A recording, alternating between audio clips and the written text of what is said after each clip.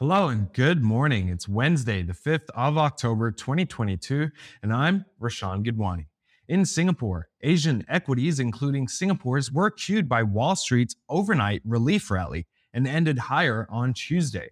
While a handful of markets closed over 2% higher, Singapore's blue chip benchmark Straits Times Index managed to rise only 1.02% or 31.81 points to 3,138.9 points, as some of the excitement had fizzled out by the time the closing bell rang.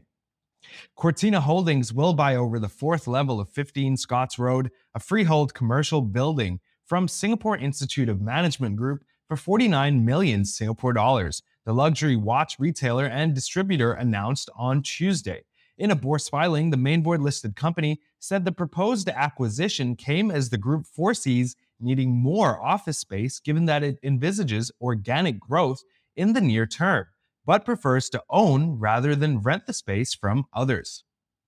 Japan Foods Holdings subsidiary Japan Foods Enterprises is suspended from applying for and renewing work passes as the Ministry of Manpower has launched an investigation into its hiring and payroll practices involving foreigners.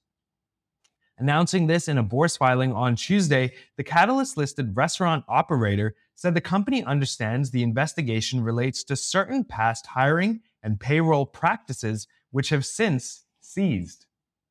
Singapore's local banks have raised the interest rates on their fixed-rate home loan packages to 3.5% and above, weeks after DBS and UOB said they were reviewing their fixed-rate offerings. After hiking the interest rates on fixed-rate home loan packages in late June, DBS is raising its rates further to 3.5%. This is a 0.75 percentage point rise from the earlier 2.75% interest rate offered by Singapore's largest lender. In the US, Wall Street stocks rallied for a second straight session on Tuesday amid hopes of a US monetary policy pivot as Twitter surged on the revived chance of Elon Musk's takeover.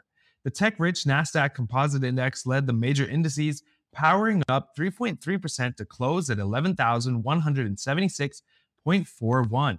The Dow Jones Industrial Average rose 2.8% to 30,316.32, while the broad-based S&P 500 jumped 3.1% to 3,790.93. Elon Musk is proposing to go ahead with his original offer of $44 billion to take Twitter Inc., a deal that would put the world's richest person in charge of one of the most influential media platforms and end months of litigation. The news comes ahead of a highly anticipated face-off between Musk and Twitter in Delaware's Court of Chancery on October 17th.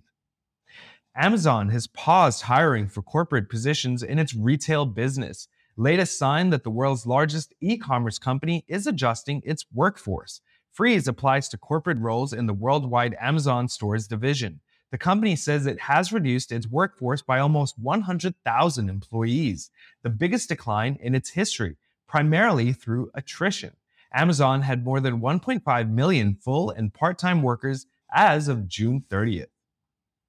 Meta Platforms announced a series of new ad formats on Tuesday aimed at creating new revenue streams for the short video and business messaging products that it has identified as key to growth this year. In a blog post, the parent company of Facebook and Instagram said it was starting tests for a new skippable post-loop video ad format to play after its TikTok-like short video product, Reels, which it has been promoting heavily.